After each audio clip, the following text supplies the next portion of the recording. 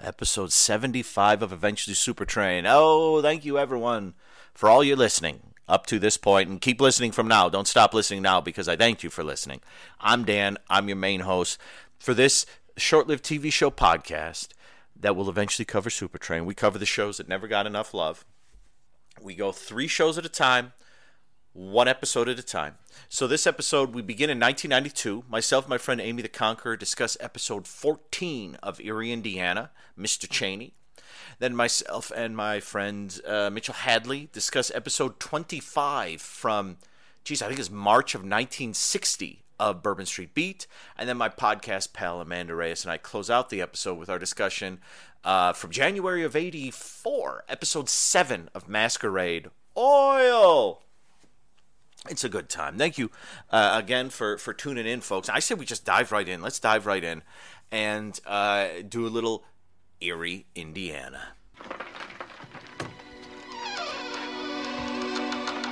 Erie, Indiana, day 45. I knew my hometown was going to be different from where I grew up in New Jersey. But this is ridiculous. Nobody believes me. But Erie is the center of weirdness for the entire planet.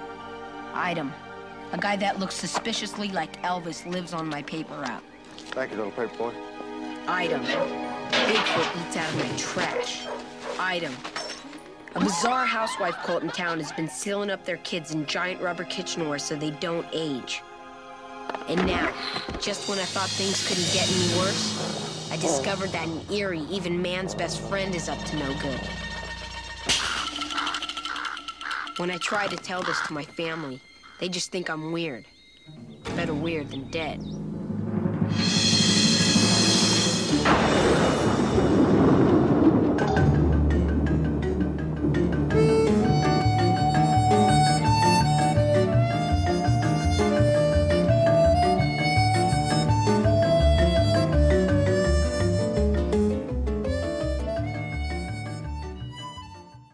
Indiana, episode 14, Mr. Cheney, directed by Mark Goldblatt, written by Jose Rivera, March 8th, 1992. I'm actually going to read the little blurb on the back of the DVD, which I believe is what Marshall says, because I think it sums it up pretty good.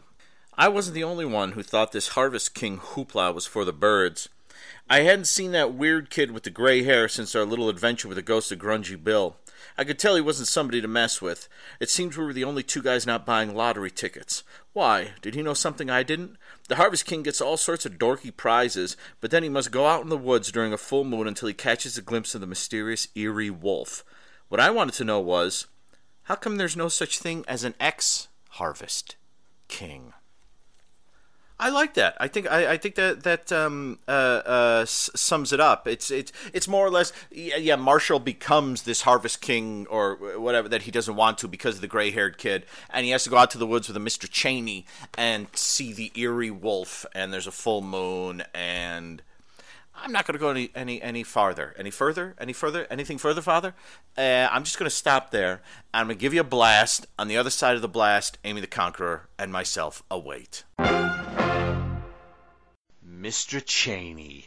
I think if you've watched any movies, you might know, you might have known what this one was going to be about. Oddly enough, when I hit play on this one, I didn't know. Mr. Cheney, I should have known. I don't always pay as much attention as I should, but I have here with me someone who's going to talk to me about this episode. The great Amy the Conqueror. I was going to break into the Podcast Mania Amy the Conqueror song right there. I did not. Amy, how are you? Don't worry about me. I want to know what you think of Mr. Cheney. Oh, boy.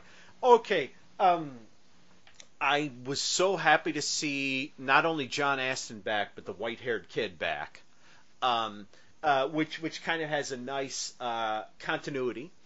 This was still early days for that sort of thing happening on TV, so it was nice to have them back. And in the next episode, I like this episode. You know, I didn't like this as much as the previous one, the Hole in the Head Gang. But I do like werewolves. and I do like sort of the fun way they treat the werewolf in this. They do that very the early 90s morphing, it doesn't matter if you're black or white. That was completely wrong. You know the Michael Jackson song, Black or White, where everyone's morphing. I started singing it. Yep, I know what you're saying. Completely wrong. And that's what the werewolf does. I did quite like this episode. There's something about this that has a thing that Tornado Days does, where it looks like terrible things are going to happen to Marshall, but no one really cares, which I find slightly strange.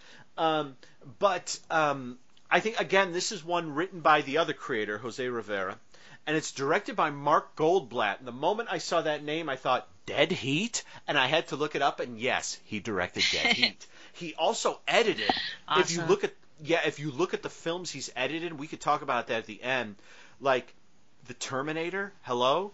One of the editors on Terminator 2, hello. This was obviously, this guy was mainly an editor, but he did direct Dead Heat and this.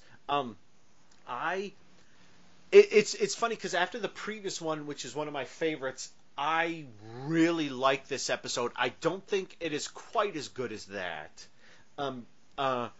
because I don't know that I have a because on that. I think it's quite a good episode, but I think what it is there is sort of the you get a lot of backstory for the town, and you get a lot of the mythology of the town, and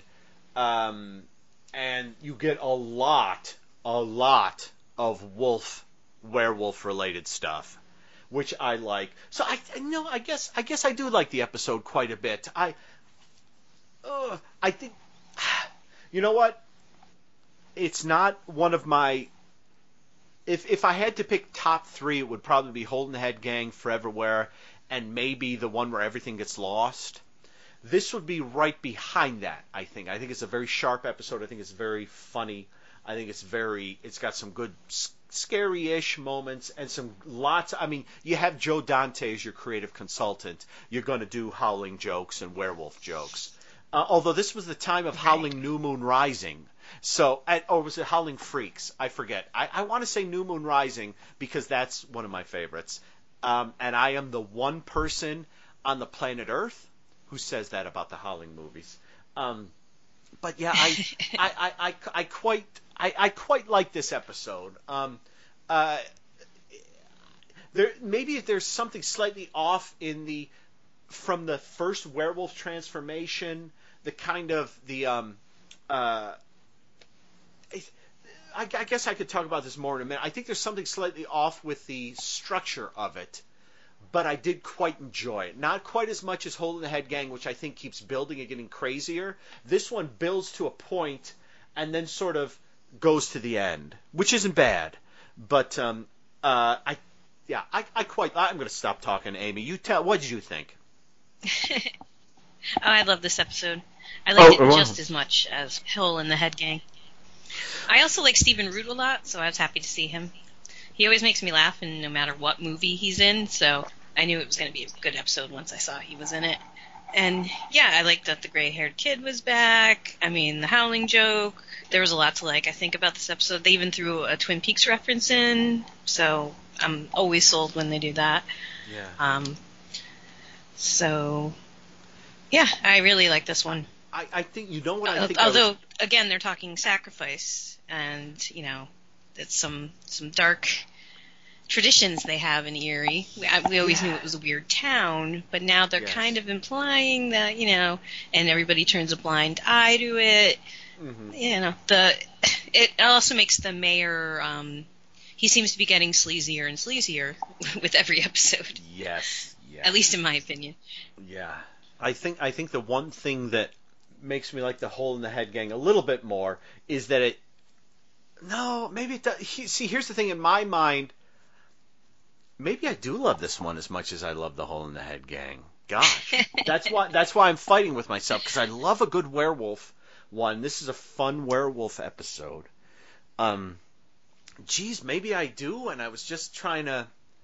and I'm only understanding it now. I'm only understanding my feelings about this episode now. I think the one thing I have is that clearly there's something screwy.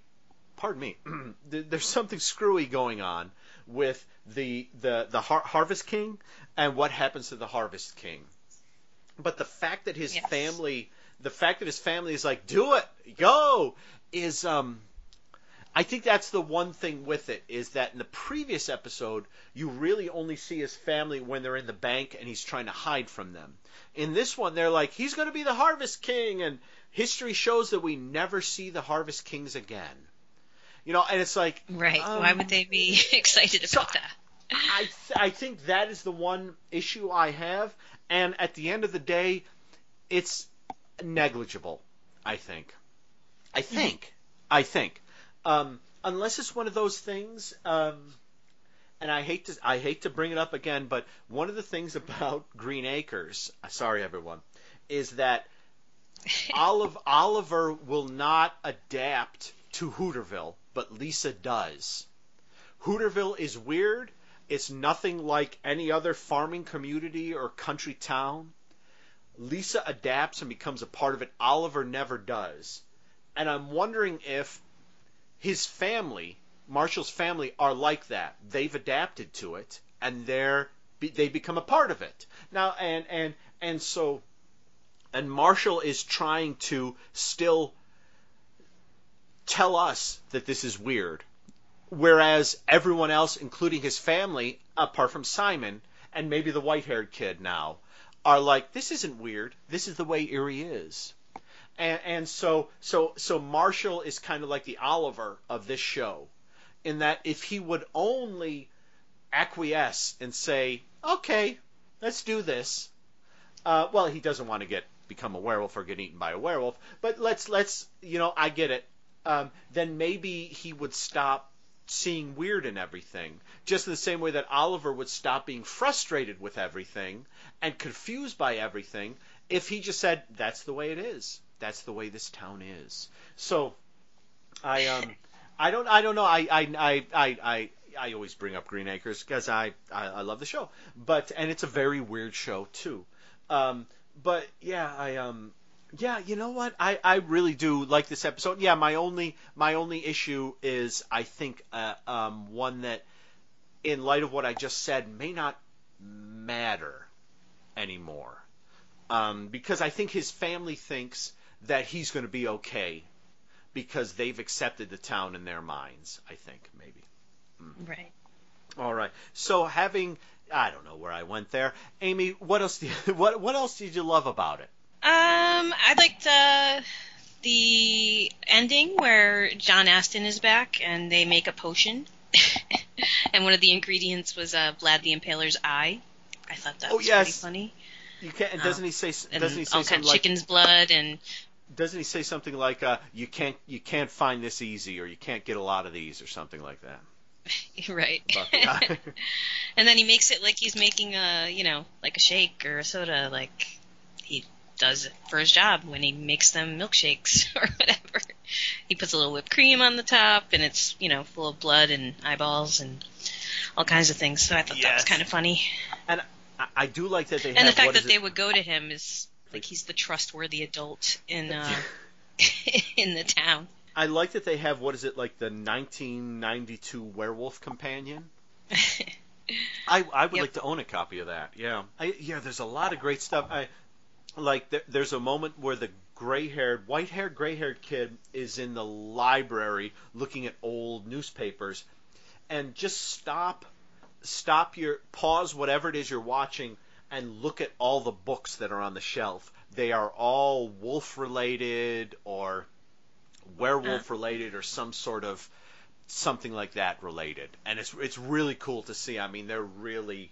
In the same way that, like, the Hole in the Head gang had the Hitchcock Mill, and then everything else was kind of not fresh, but kind of new. This one is very specifically like saying, this is our werewolf episode, and we know about all the other werewolf, and my crazy dog is scraping away at the ground. George, knock it off. In the same way that Yeah, I'll say it again. And he started again. George, would you give a brother a break here? In the way that Hole in the Head Gang kind of has the Hitchcock mill, but then kind of introduces new stuff. This one has this new concept that, I mean, isn't it nutty that this is a town where every 13 years a young man gets fed to a werewolf, and that Right. keeps the town. Isn't that's a strange town, is what that is. Yeah, and were the parents going along with this? Like, they showed the parents of the last kid, and they looked very much like the American Gothic couple. Yes. And then they seemed to be, like, I don't know, in a trance, or... Yeah. I don't know. Their behavior was odd. And then they're like, he's in Spain. But In clearly Spain. the woman is in a morning gown. Yes. So, Yes. Yeah. It was... Yeah. It's like, what, are they going along with it because they were farmers, and that's how you get the crops, and Oh yeah. which I kind of forget that Erie, Indiana is in Indiana, and there's farmers Yes. there because we rarely see farmers.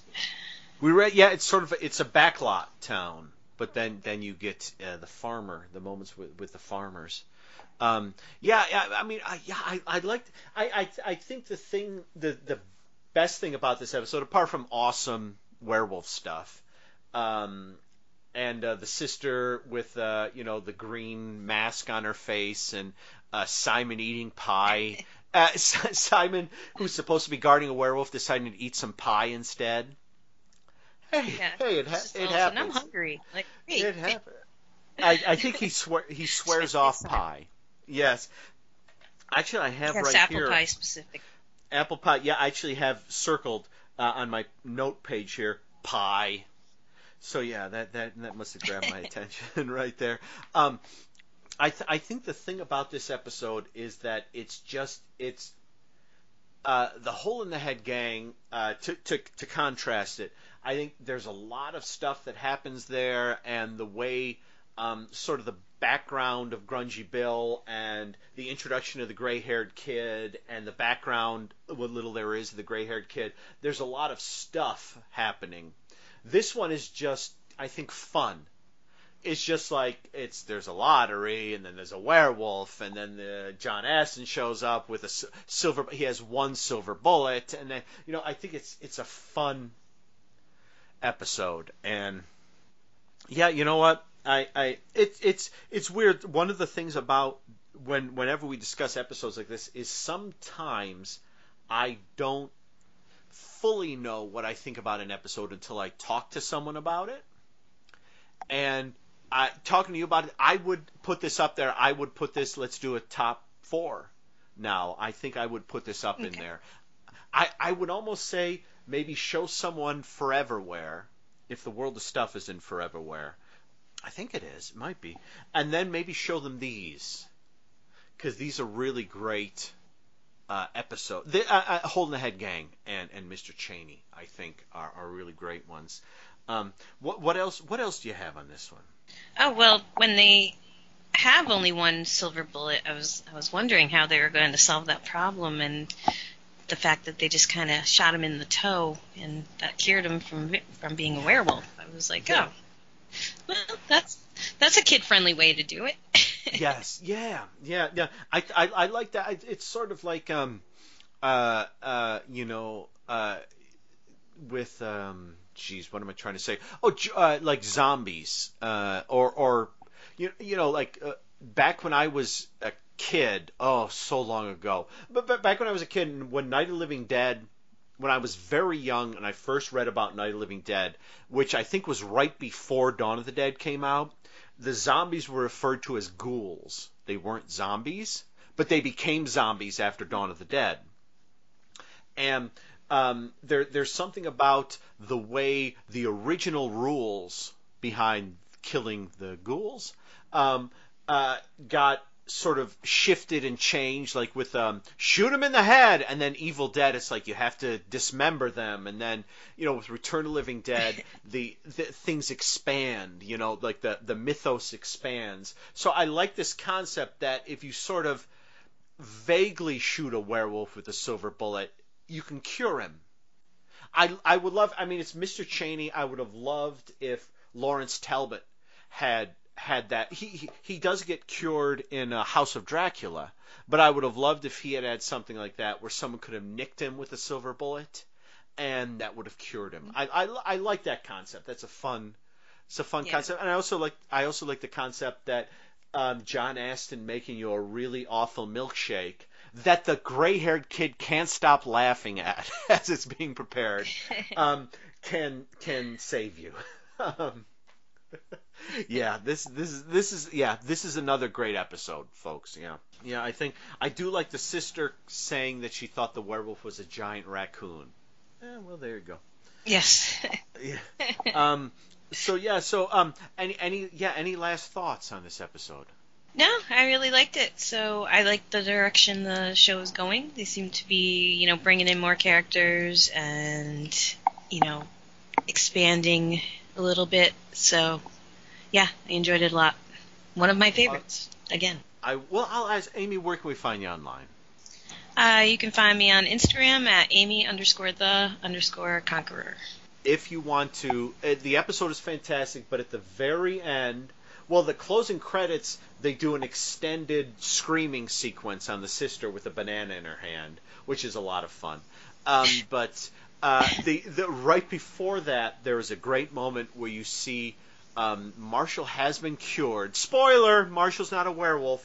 As far as we know, he might become a werewolf in later episodes. I don't know, but the episode ends with when the full moon strikes.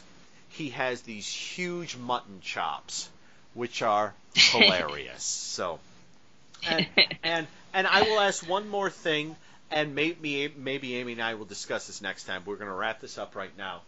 I was always wondering, this was just a werewolf thing with me. So the full moon comes out, the werewolf man changes into a woman changes into a werewolf.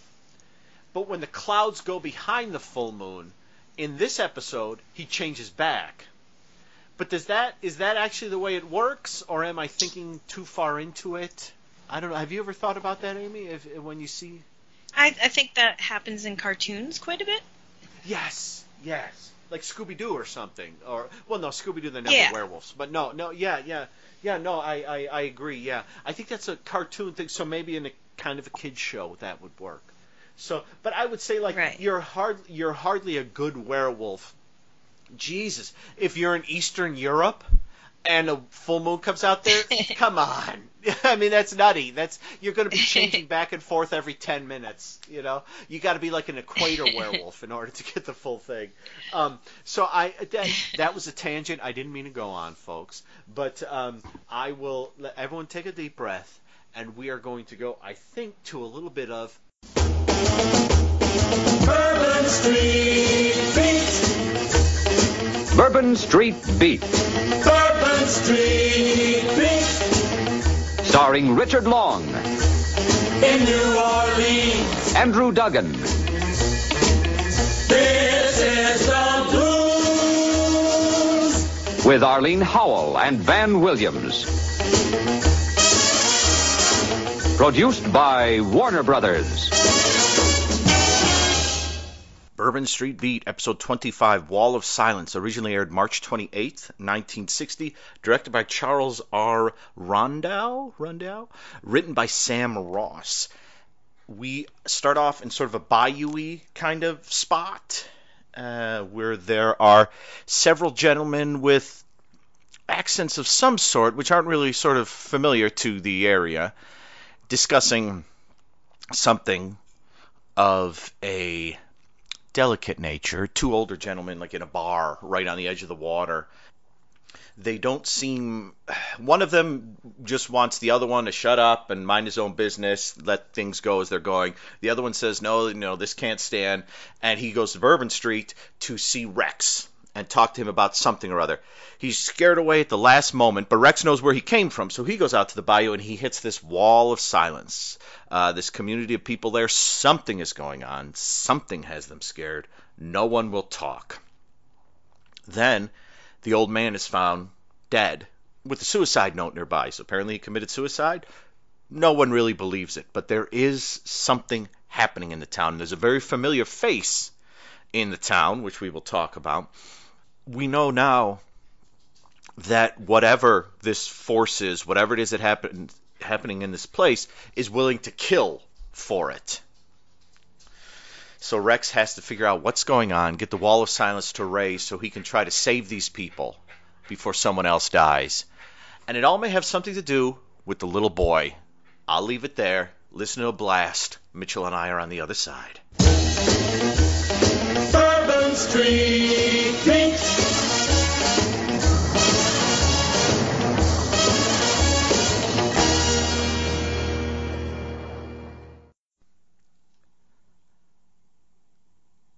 Did you all hear that? That was the Wall of Silence. It may come into play a little bit later. Did you hear that guy there? That's the Mitchell I told you about earlier. Mitchell Hadley, how are you, sir? I am well, Daniel, my boy. How are you? I'm doing okay. Little tired today. It's a little warm here, but then it's summer and it's Los Angeles, and that's the kind of junk that happens to us during the summer. Well, there's nothing like a dose of Bourbon Street Beat to keep you going here. Yeah, going down to the bayou or down to the bayou-ish in this. Where are we in this one? Somewhere or other, somewhere fun. Yes, I think if I'm not mistaken, we are somewhere in Louisiana. Yeah, perfect. Although it will be, as we devolve into the plot, it will be easy to understand why there could be some confusion on that point. Yes. So let's get started. Wall of Silence, episode 25. Yes. Wow, Mitchell, what are your thoughts? Well, as you mentioned, we are 25 episodes in with this one, and the characters are still fresh and the stories are still entertaining. I think that we're seeing from time to time, as is the case with this episode, some familiar tropes or cliches coming in. I think tropes in this case, because what we're looking at is the prototypical town with the Wall of Silence, and they're suspicious of outsiders. They are hesitant to tell anybody. You get the feeling that the bayou is just seething with secrets of one kind or another, and everybody is tossing off sideward glances, and they have these significant pauses in what they're saying. So that in and of itself is fairly typical. I actually just saw an episode of Canon the other night that had the same thing. This small town. There's even an entry on TV Without Pity about the trope of the small town, and that's what we have here. So what differentiates, I think, good shows from bad shows, or good episodes from bad episodes, is what you do with an idea like that. And while this one doesn't completely hold together as a plot, it's still fun, and it is still, we see some great byplay between our regulars, and we see both Rex and Cal doing their job in the way we've come to expect it, and getting conked on the head every once in a while. But I think that this was for me a fun episode to watch. It may not have been as solid a mystery or an investigation as some of them, but there again, it wasn't bad at that either. It was, though, mostly fun, I think. I agree. Sort of the first thing I thought was that I thought of like you said, that the previous ones where they go to a town where everyone's very silent, or I even thought of like the previous episode, Neon Nightmare, with Cal going to that one town where everyone's creepy and everything like that. So it almost did. There were a couple moments where it almost did border on the, I think we're just recycling what's been going on. But I'm going to go with tropes rather than this being what the show does, variations of. Yeah. I like that. Well, I was just going to say that I think that is it, because if it was purely a cliche, then I think we would get some pretty standard resolution to it, and that isn't quite what we've got here. So I think it's nice that they're simply taking an old standby and actually doing something with it. Yeah, one of the things I like with it is as it goes along and you learn why these people are being blackmailed. You mix that in with some fun detective work involving putting gardenias in a package and sending it to like a, and it's great because as Rex, and I still almost get them wrong sometimes when I say Rex or Cal. I still have to. I think if I could just think Calhoun immediately, I'd know who I was thinking of. But I always go by the first name. And what's confusing for me is that we watch 77 Sunset Strip every Friday night here. Oh, yes, yeah. And right now, Richard Long is playing Rex on 77 Sunset Strip. So I'm seeing him in two different series playing the same character. Yeah. And it's funny to see him back in the Bayou when lately I've been seeing him out on the Strip. Yeah. I'd like to see those. Are they good episodes? I imagine they are. They are. They're a lot of fun, and he's pretty much the same Rex that we see in BSB. The only thing is that, at least as far as we have gotten in this season that he's in, there hasn't been any reference to his previous tour of duty, if you will, in New Orleans, and I don't know if they bring that into the series or not. And if anybody out there does know, don't tell me. I want to find it out for myself. Yeah, but they just haven't referred to it so far. So it is a fun, if somewhat disorienting experience at first to see that. I wonder if that'll be like the last season of Beverly Hillbillies and last season of Green Acres, where all those characters met a season or two before, but they met through Petticoat Junction, and then the moment Petticoat Junction is canceled, there's sort of a thing where the shows don't really. They don't touch each other or mention sort of one another anymore, when previously they did. They just don't have the connector anymore. Yeah.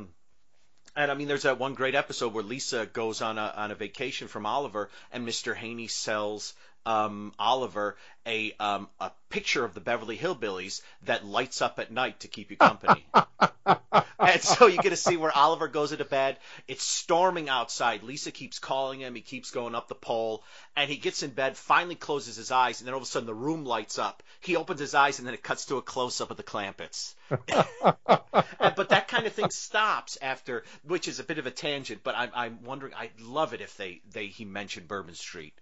That would be nice. Yeah, I'm hoping he does, but again, if for those of you out there listening who say, well, you knucklehead Hadley, of course he does, or of course he doesn't, don't tell me. I don't want to know. Yes. I want the pleasure of discovering it for myself. No spoilers on this 60-year-old thing. No spoilers. Yes, exactly. This is no spoiler neighborhood. Yeah, yes. And one of the things you say about the tropes that I like is that what distinguishes the good show from the bad show or just the mediocre show is the way they use the tropes. And I have a book called, I forget what it's called. Everyone, Mitchell's going to talk to you for 5 seconds while I lean over here. The weather tonight in Minneapolis is actually quite nice. It's in the low 80s. The humidity is down a bit from the previous few days, and I'm looking right now at a very pleasant evening. We're going to have a beautiful sunset.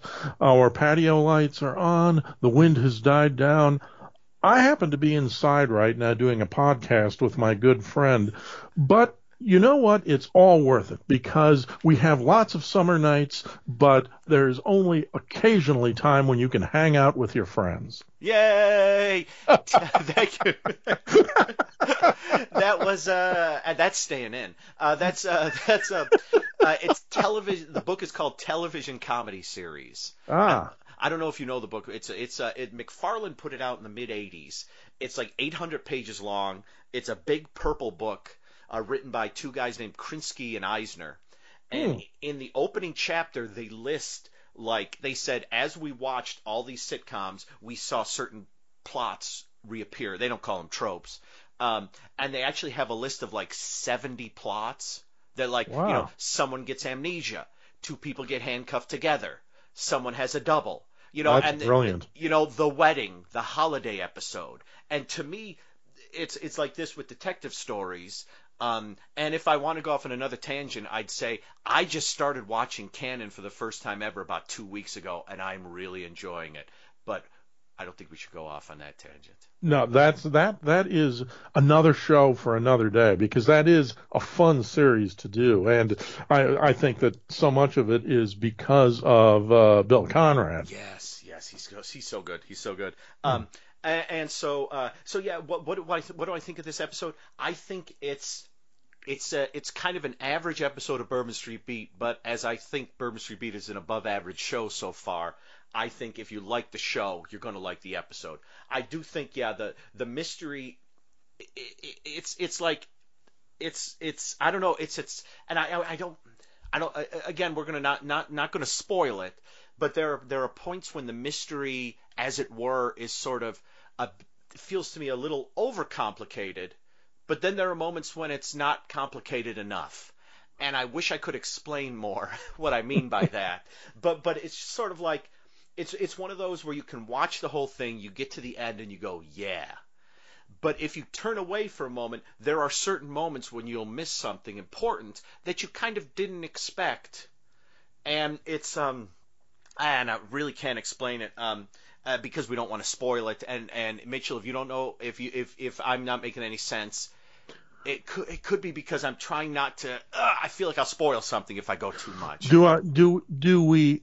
Do we want to discuss not what the secret is that this town has to hide, but do we want to discuss what the townspeople are? I think so. Okay. Think so. Yeah, please. Because what they're this is where you kind of have to suspend disbelief for a little bit. I think that the town is comprised of what are evidently refugees from an unspecified communist country somewhere in the Balkans, and I'm not aware, although I'm certainly open to education. If you don't learn something new every day, it's a wasted day. But I'm not aware that there were large groups of Eastern European communist refugees being relocated to the Bayou after World War II. I could be wrong, but that is the premise you've got. So you've got a group of people who truly are outsiders. They're not just people who live in the small town, but they are outsiders in a country which they clearly revere for having done so much to help them escape the tyranny of communism, but they're not part of it yet. Yeah. And they may never be part of it, but they have become outsiders in their own country, which is not really their own country. Yes, and if you want to think of the sort of people they are, I mean, it's a mix of it's almost like there were occasional moments when I thought like we were seeing like a sort of a mix of like a gypsy folk from yes. a mix with like the sort of vague the European people from like the Universal horror films of the 30s and 40s, you know, in Fakistan or wherever it is they set these things, you know. And one of the countries that Mission Impossible is always in. Yes, you know, and one of those, you know, like one of those places where they have a big festival and then suddenly the Frankenstein monster is walking down the street. Yep. And Lawrence Talbot runs out of a house and stops him, kind of thing. That's sort of what, and transplant that to a Bayou location where you actually have Bayou people mixed in with them who are unique enough themselves. Yes. Mm-hmm. Well, there's a scene early on where in the first few scenes they have this discussion going on in a bar. The locals are talking about, or they are at least alluding to, their problem.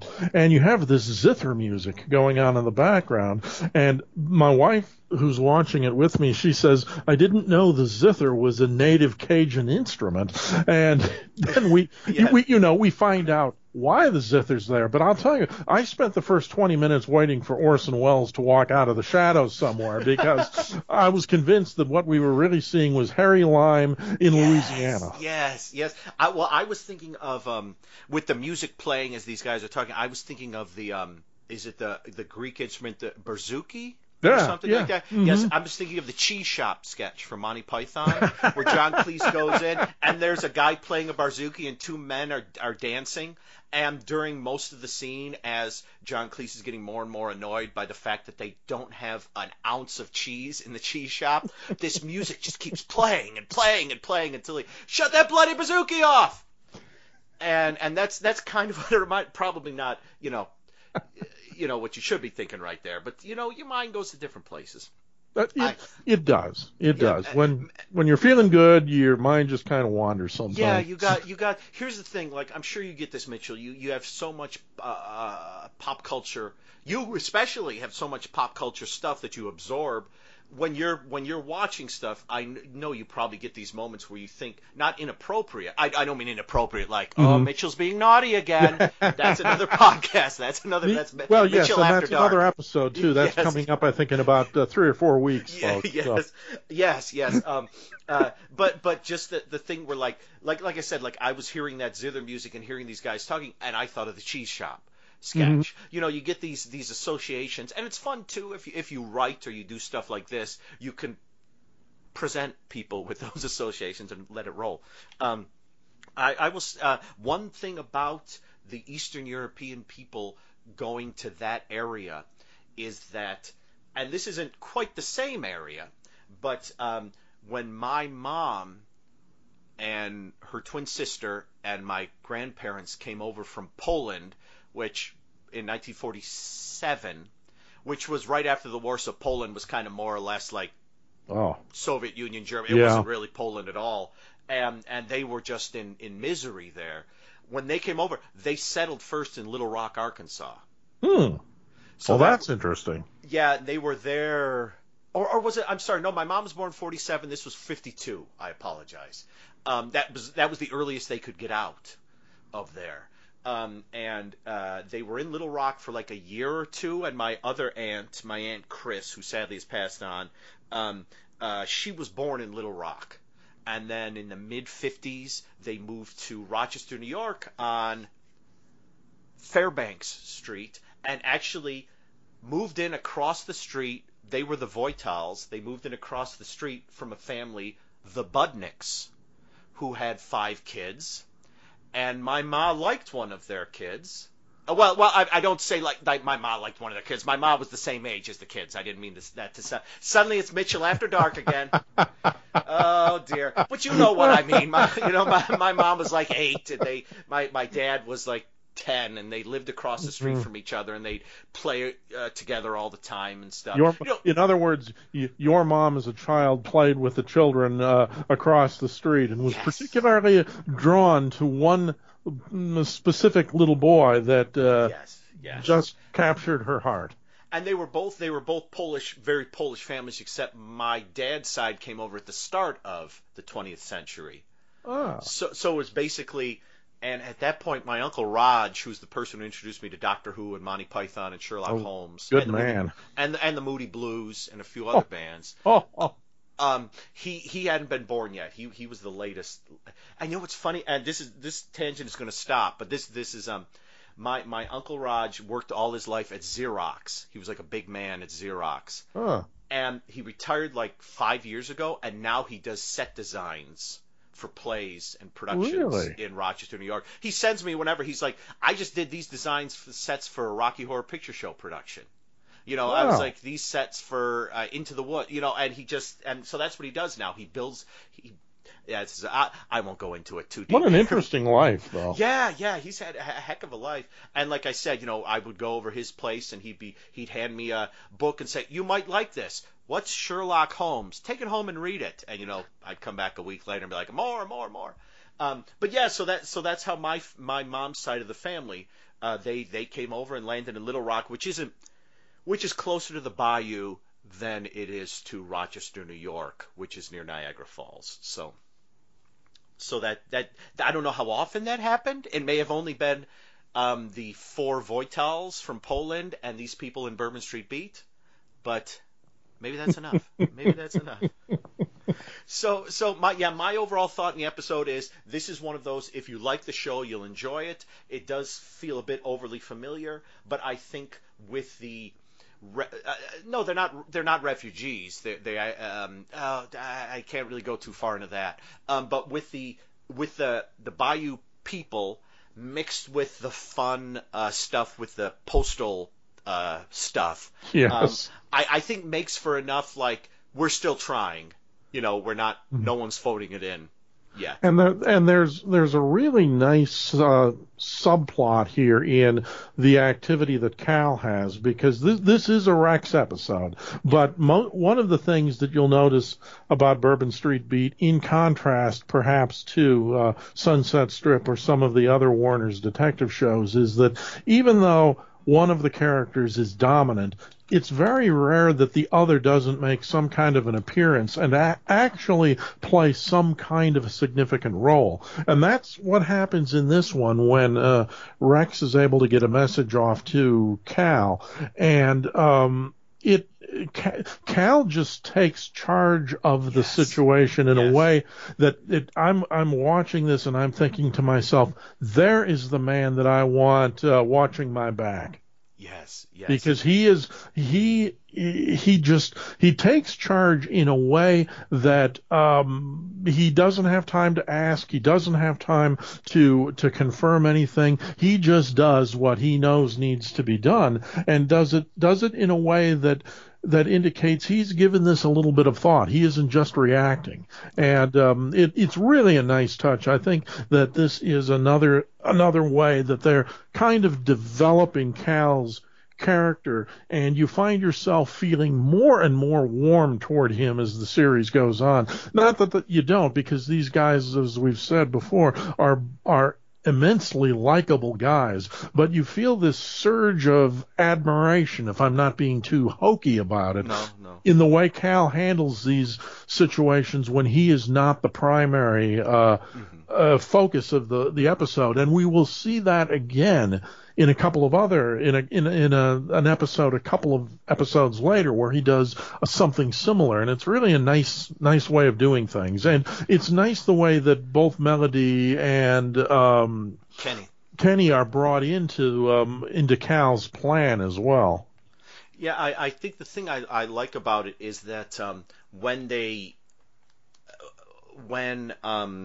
Cal joins in, it's sort of a thing where I forget exactly what it is, but it's sort of like, well, the reason why Cal isn't involved is because he has another case, and he's got something else to do. Mm-hmm. So but when Rex contacts him and says, we need to do something regarding this, boom, he's got it, and he takes care of it, and he comes up with a really good idea, and they sort of follow the idea down the line, and it, at the end of the day, it spoiler, it helps save the day. I think we can get away with that one. Yes, that one will work. Saves the day.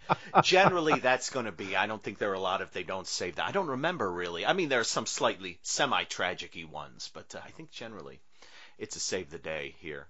Now let us talk. Can we talk about one of the?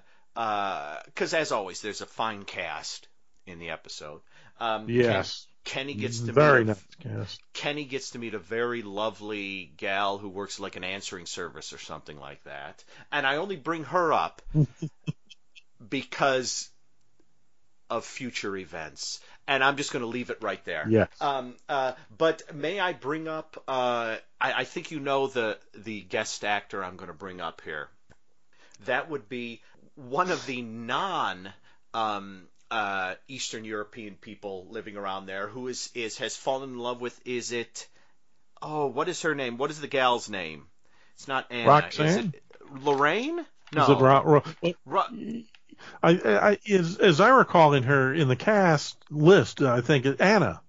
Anna. Is it Anna? Anna. Okay. All right. Okay. Yeah. So there's a gal named Anna who's one of the immigrants, and she has a good friend who I want to say his name is, doesn't matter who his name is, it's the Virginian is who it is. I think his name is Joe or Fred or something like that, but it's the Virginian. It's the Virginian. And I like to think of the Virginian as maybe one of those characters who's like, because they never give him a name, like the Doctor, maybe, the Virginian is one of the Doctor's incarnations that we haven't seen. You know, and this is just, why does he show up here? Say. Because he knows these people need help. He doesn't want to get involved too much, but he gets in there, and then he hops back, puts on a purple shirt, a nice vest, and spends 9 years in the late 19th century.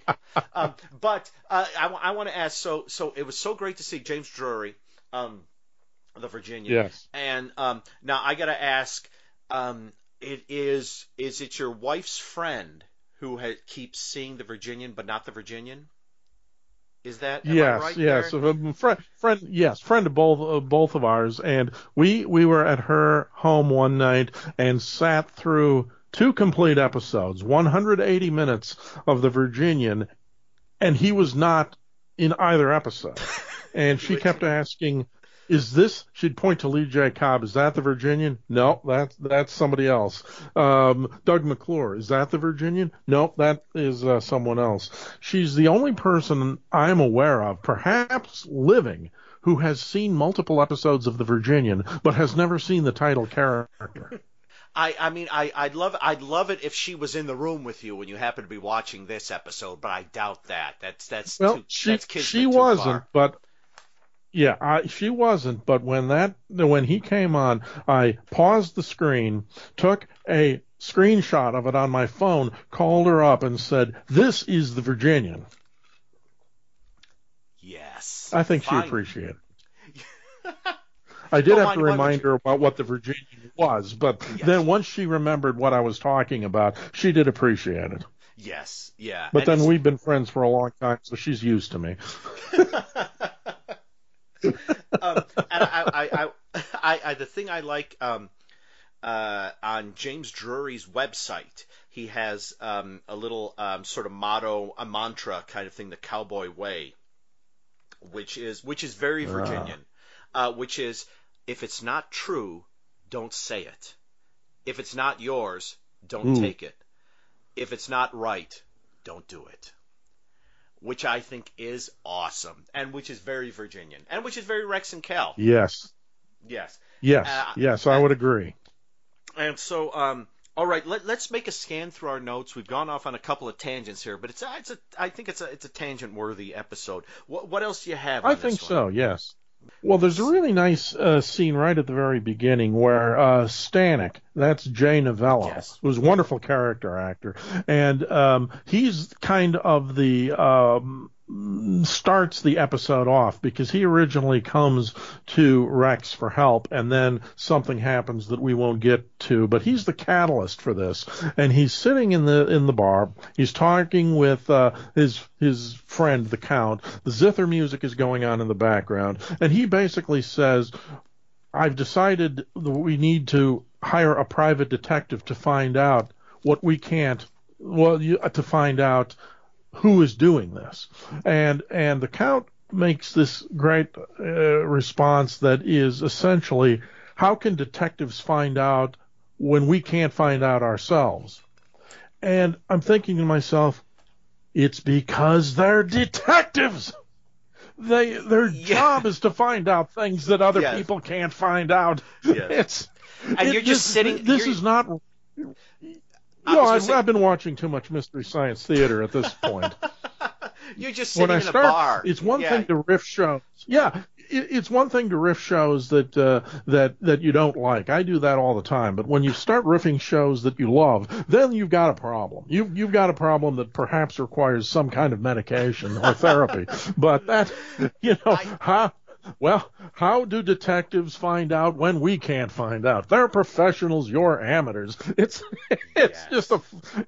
struck me as a very funny, unintentionally funny line. But one of the things we also find out in this episode is that Rex has a complete aversion to the idea of marriage. Yes. When his flame of the episode even starts to suggest something in that direction, Rex gets very nervous, and that is why he is so eager to take a case that he might not otherwise have taken. When he finds out that it is going to take him to the Wall of Silence, he becomes very eager all of a sudden to go on the road and do this.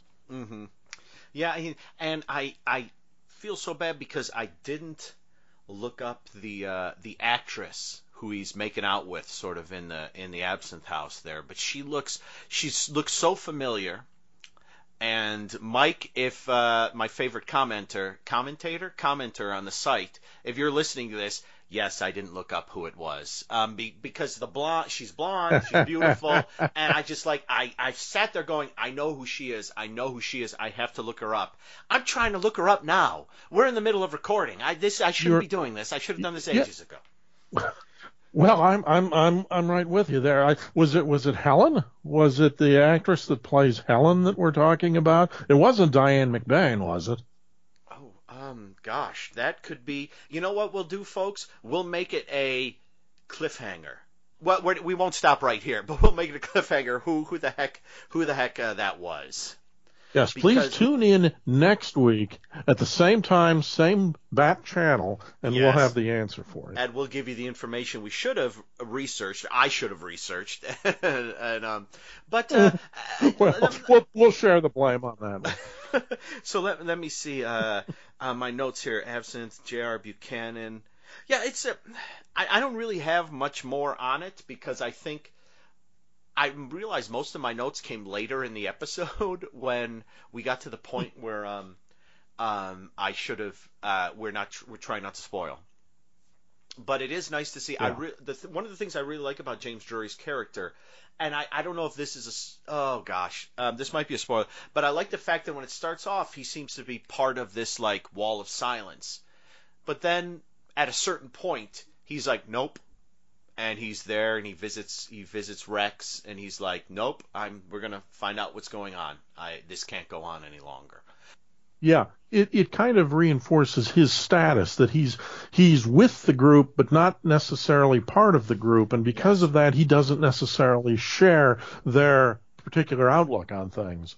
Mm-hmm. Yeah, I think he says that at one point when he's sort of describing himself to Rex. Yeah, he's a good character. Yeah, I think so. Yeah. I think he's a really good actor. He's wonderful as the Virginian, and it was so nice to see him in this. About a year and a half before the Virginian begins. Yeah. What else do you have on this? I think I'm actually good. Well, I have a terrible joke about Absinthe, and that's about everything that I have, because Absinthe does play a conversational role in the story, and it really was nice to see them talking about Absinthe, because, as you know, Absinthe makes the heart grow fonder. I left that little space there. That's the second wall of silence.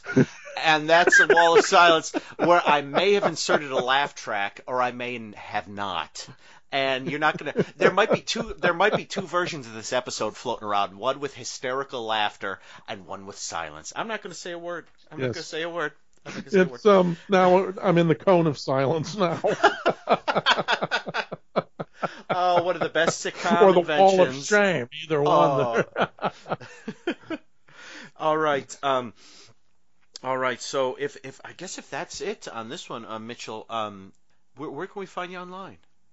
You can find me online at It's About TV, ITSABOUT.TV.com. Awesome. And I guess, Mitchell, will you join me in closing out this discussion?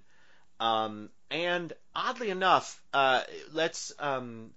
we'll discuss this more later, but one of our main characters won't be in the next few episodes. And so we're going to put up the wall of silence and a moment of silence for this character not being around. Would you join me? I would be proud to. All right, let's do it.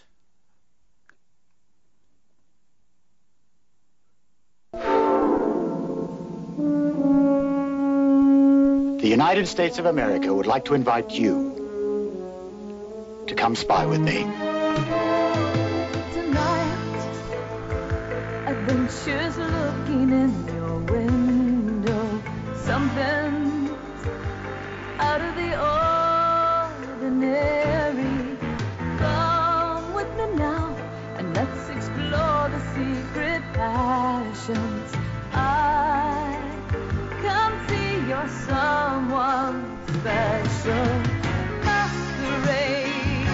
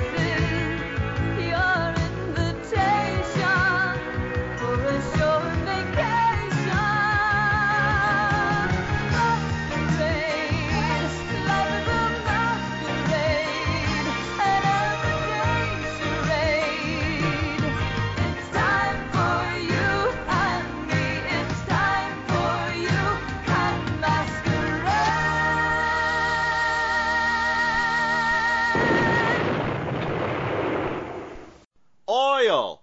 Oil is, let's see, it's directed by Phil Bondelli, written by William Reed Woodfield, who was like the executive story editor or something like that on the show. It aired January 6th, 1984. And I kept thinking, every time the title pops up on the screen, I kept thinking it was Oil with an exclamation point. So it was almost like it was going to be a musical or something. Oil! Hey! And everyone's going to dance and sing about oil. It's not. It's just the word oil. And to talk oil with me, I have my podcast pal, the great, the wonderful, she's everything, Amanda Reyes. Amanda, how are you? I'm really good. I'm just curious if you are ready to take the invitation for a short vacation. I am. And you know what? Oddly enough, I was the one guy who didn't get a year's salary to do this. Salary? Salary? Salary. Yeah, they should be paying you a year's salary to cover these shows because nobody else is doing it. Mm-hmm. Exactly. Let me give you the plot. The plot of this one is actually fairly simple, but I'm going to try to say it simply, and then we'll overcomplicate things. The basic premise is there is a Kuwaiti U.S.-owned oil field.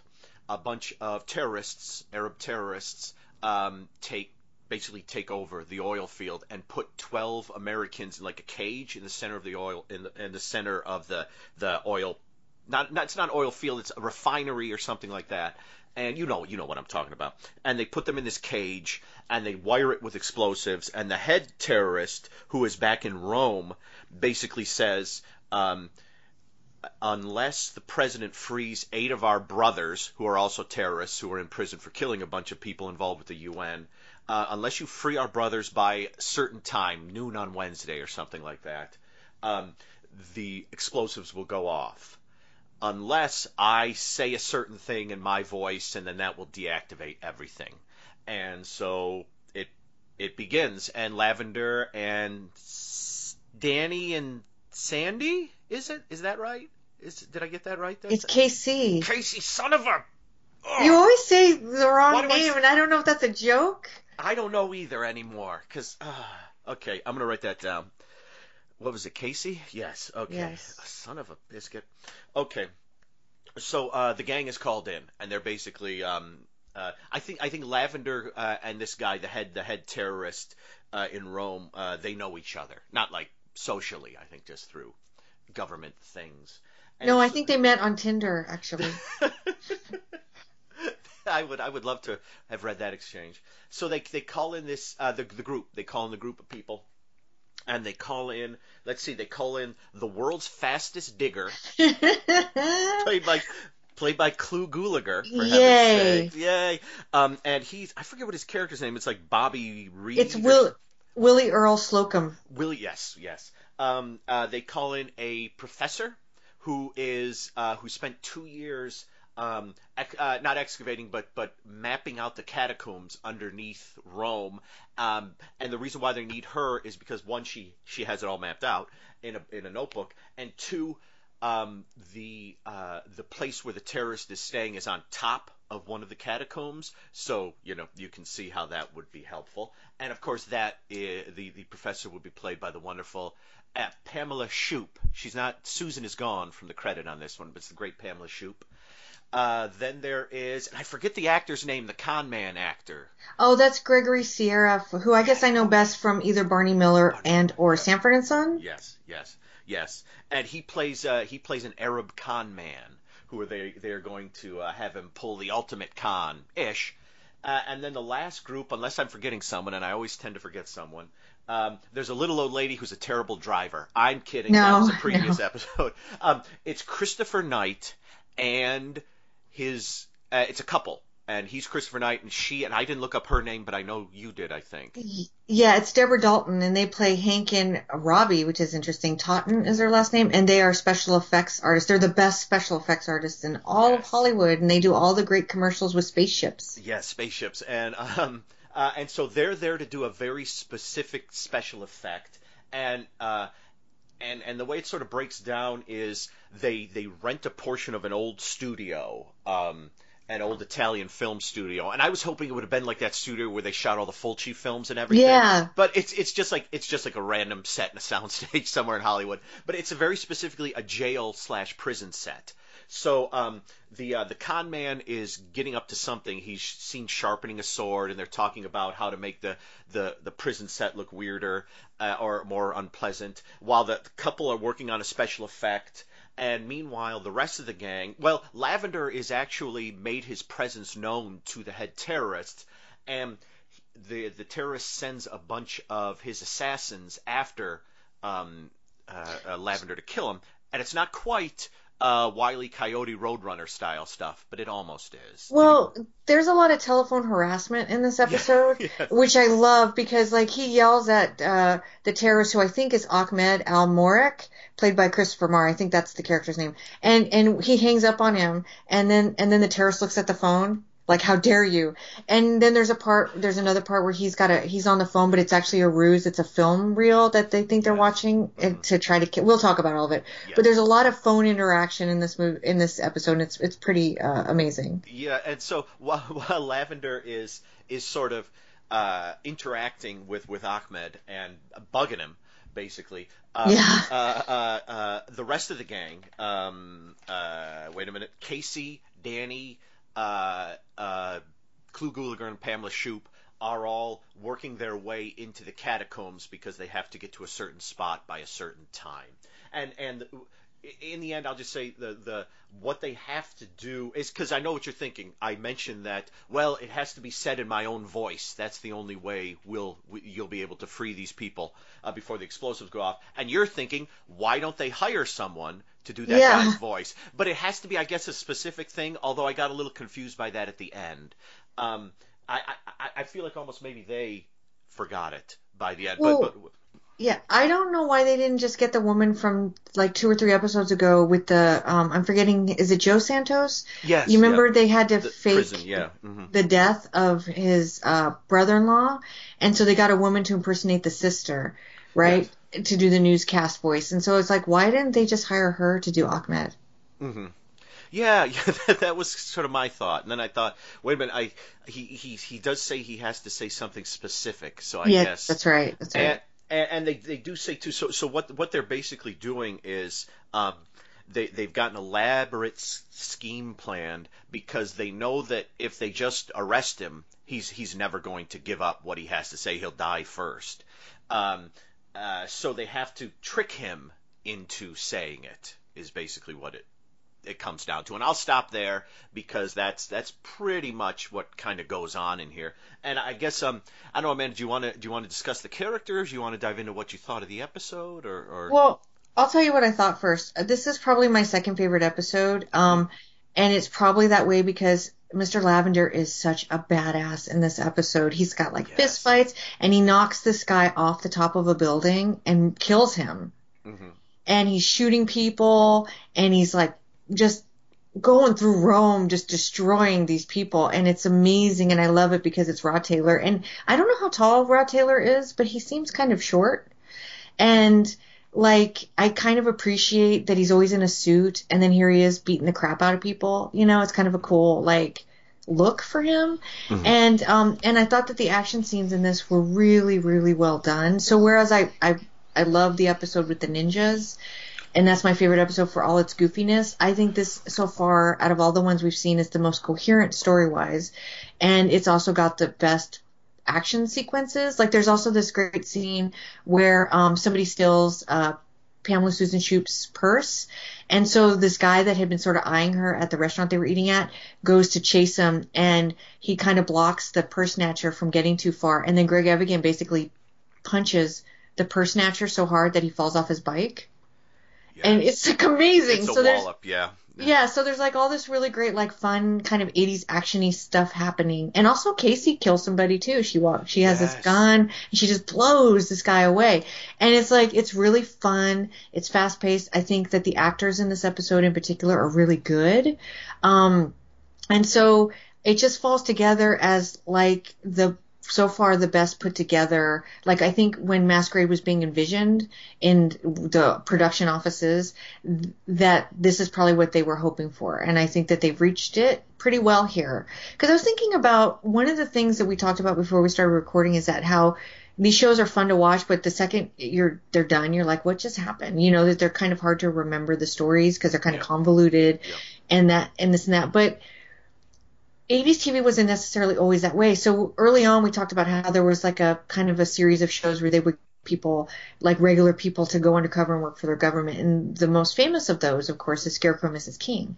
Now, Scarecrow Mrs. King, I have revisited over the years, but you know, I can remember very specific things about that show because of how well it's written. So I don't think it's like an 80s trope that these shows were like, you watch it and forget it. I just think that maybe the writing or something wasn't quite there yet for Masquerade. Here, I think it's starting to approach not Scarecrow Mrs. King, because that's a classic and that's so well written, but it's starting to get closer to, I think, making it a pretty solid show.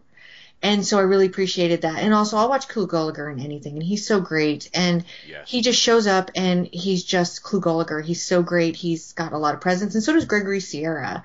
Those are both two really, really strong actors that they've put in here to kind of help carry things along. And that's not a diss against Christopher Knight or Deborah Dalton. They're both also very good in it, but Gregory Sierra and Clu Gulager are kind of a special kind of actor to me. And they're the kind of people that when they're on screen, you don't even need a set. They could be standing in front of a green screen with nothing on it, and they're just that good, and you just watch them. And so having them on this really, really helped. And so it was just a really, really fun episode, and it was also really well done. So it's not as goofy as the Ninja episode, but it's still fun in its own way because I think it's starting to really tap into, and we'll talk about Cobra here in a second maybe, but it predates Cobra, but it's starting to approach that sort of 80s action vibe that I really like. Maybe Delta Force might be a better example. I only bring up Cobra because the Deborah Dalton, who plays Christopher Knight's wife, was in Cobra, so that's why I'm making the connection. But so I really enjoyed it. Yeah, you pretty much said exactly what I was going to say about it. This is my favorite alongside of the Ninja one. The Ninja one is goofier. This one is I think, like you said, it's kind of more exciting, and like the image of the cage with all the people in it covered in explosives in the middle of this oil refinery is one that I remembered having seen this episode for the first time maybe a year ago or something, and so that stuck with me, and I think it's got good action in it, and Lavender's so good. Yeah, that scene where he just knocks the guy off the roof, and then he's on the phone to Ahmed, and he's like, if you don't want to get in any more trouble, send your guys over here to scrape your sniper off the ground or something like that. Yeah, that's when he looks at the phone because he hangs up on the terrorist, and Ahmed looks at the phone, and it's such a funny response. Yeah. And another thing Ahmed did that was hilarious. So Lavender wants the Red Cross to come and check on the hostages. There's two things I want to say real quick. So Ahmed's like, oh yeah, it's gonna be like an undercover agent or something, and he's like, no, you can check all their stuff. I just need to make sure that they're okay. And so he's like, well, I'm gonna let them in, but it's your responsibility, Lavender. And I'm like, what terrorist? It's your responsibility. Like that's like a thing you say in an after school special. You know what I mean? Yeah. Like it's such a weird dialogue. But the other thing about this episode that I think struck me. And maybe makes it stand out a little. And maybe, I don't know if you had the same feeling, and I don't want to get too deep into politics, but when they started broadcasting at the beginning, I instantly thought of ISIS. Oh, sure, yeah. And it kind of left a chill in me because it was sort of foreshadowing this terrorist group that would do things online and broadcast these things to people, and have these hostages where you can see them on your screen. And so like the idea of what's happening is also, I think, kind of relevant. So that might help new viewers maybe relate to this episode better. But yeah, I'm sorry. Anyway, the telephone stuff is great. That's really where it's going. that was my thought too, is because, the Soviet Cold War stuff with whatever's happening with Russia now is obviously is relevant, but sort of the Cold War Soviets were their very own specific thing, and you kind of look back on them now, all these big gruff guys with the thick accents, with vodka, and our guys running circles around them in the TV shows and stuff. And then you get like the Yakuza, who probably still need to be explained to some people who would watch it, and then ninjas, which a lot of people know ninjas, but there are some who don't.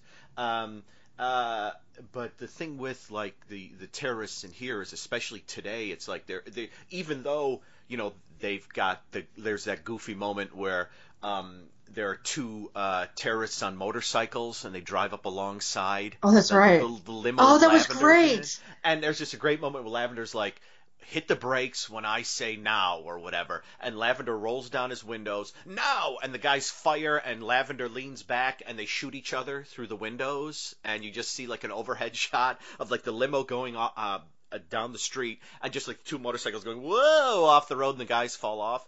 So it's a bit of wacky terrorists, but with, like you said, the monitors and everything like that, there's a bit of like, it has like a modern, real world kind of bit of darkness to it. That when the terrorists shot each other, though, did you think of the Bigfoot in Night of the Demon, where he made the Girl Scouts stab each other?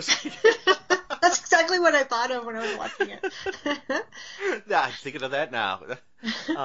So there, I do like there is something with these, because back I would say like back at this time, these were fairly sort of just a generic bad guy to bring on, but now they're more specific, and so there is a bit of, even though it is kind of a fun and it has its silly moments, it does have a bit more urgency to it than the Yakuza Ninja one, which was ninjas calling in sick, like you said, and stuff like that. So it's so good. Also, yeah. They were very specific in this episode to have Gregory Sierra play an Arab as a good guy, which I thought was really interesting too, and something you might not have seen in a lot of these TV shows back then. But they really wanted to balance out the idea of like, there are terrorists who are from the Middle East, and there are just people from the Middle East. Of course, he's a con man, but I think that they're trying, but he's very likable, so they're definitely trying to like keep a balance with that, instead of like completely falling into the stereotype, which I thought was really cool.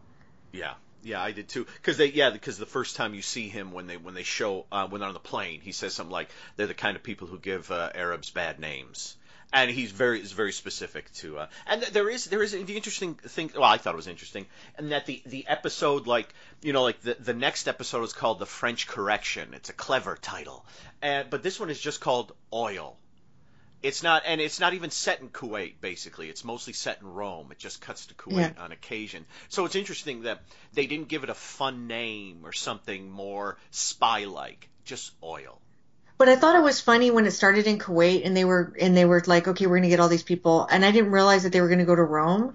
And I'm like, oh, that's great. So you want us to work for your country? Where do we get to go? Do we get to go to France or, Hawaii? No, we're going to go to Kuwait. It's like, oh, what a vacation, guys. Thanks. We're going to go to the middle of the desert to an oil refinery. It'll be fantastic. And as far as my sort of thoughts on the rest of the episode, they're pretty much what yours were. There are a couple moments. There was one I couldn't, because that's the thing with this show, is that I'll be watching it and everything will be going along fine, and then I'll realize when I look at my notes that I've completely forgotten something. I'll have to go back and look it up again. And sometimes things make sense and sometimes they don't. I had a confusing moment here where they're in the catacombs and they're trying to get to a specific wall, which is like the Borgia's crypts. And they need to, Kluger has to drill through the wall, and he's very excited about it because he's got like a brand new drill and stuff like that. They have to drill through the wall and then like go into this crypt, and like go up some steps, and then they'll reach a wall where that leads sort of directly into the place where Ahmed is. But the weird thing is that, and I don't know, maybe this was just me. So you see Susan Shoop, Pamela Shoop, looking at her, Miss Shoop, looking at her notebook. And she's like, okay, we're going this way, we're going that way. Okay, this is the wall that you have to drill through. Okay, how much time do you need?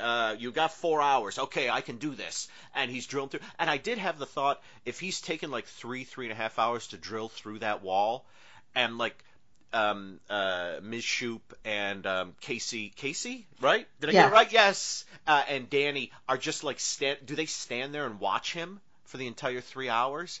Have a cigarette. I get bored after a while. You know, like I'm just gonna wander the catacombs for about 5 minutes. I'll yell out if I get lost.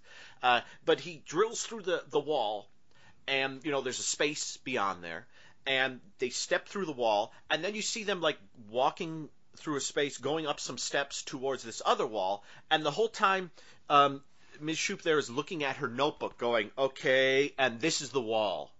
And then I thought, wait a minute, how did you map out the hallway you're in right now if he just spent 3 hours drilling through a wall to get to this hallway? How did you know that was here? Well, maybe she knew it from the other side. Like she said it took her 2 years to map out the catacombs, so maybe she did it from all the different angles but left the wall, obviously, because she wasn't going to try to break through it to see. But when she built her map, maybe I'm guessing, because you're right, they don't really clarify, but like maybe because the maps are so intricate that she did it from another angle and was able to ascertain what was on the other side of the wall and then mapped it. You know what I mean? Okay, I buy that, yeah. Because I watched it this time and I was like, wait a minute, he just spent 3 hours drilling through that wall. How does she know what's there? But, hey, I'm with it. I'm with it. Well, they also did. So if we want, I don't know if you want to talk about it now, but like at the ending, so what they do is that they get Ahmed, they make this like fake explosion so that he thinks that the hostages have been killed, and then therefore he has no bargaining chips. Mm-hmm. And then they have him get on the phone with the president, and then there's this beep, and it makes him kind of pass out, the sound wave that they send it through. And then he wakes up, and it's quote unquote 7 months later, and he's been set up to be executed for whatever he's done, treason or whatever you want to call it. I don't know what the terrorism. And and they glue a beard to his face. Mm-hmm. So that he thinks he's been in there for 7 months. And I'm like, does he not realize that that's not his real facial hair? Do you know what I mean? Like when they went out of their way to show that he's shackled, so he can't lift his hands up to his beard. But still, I guess so. Well, you would feel it, right? I'm fairly conversant when I have a beard that I have facial hair. So I would think you, because it's you, it's part of you, you know, and I guess it's one of those things where the con man, he's there and he's just talking to him, and that's part of the con, is he has to not give him time to say, wait a minute, that's not my beard. I can see little hooks going over the ears. Come on.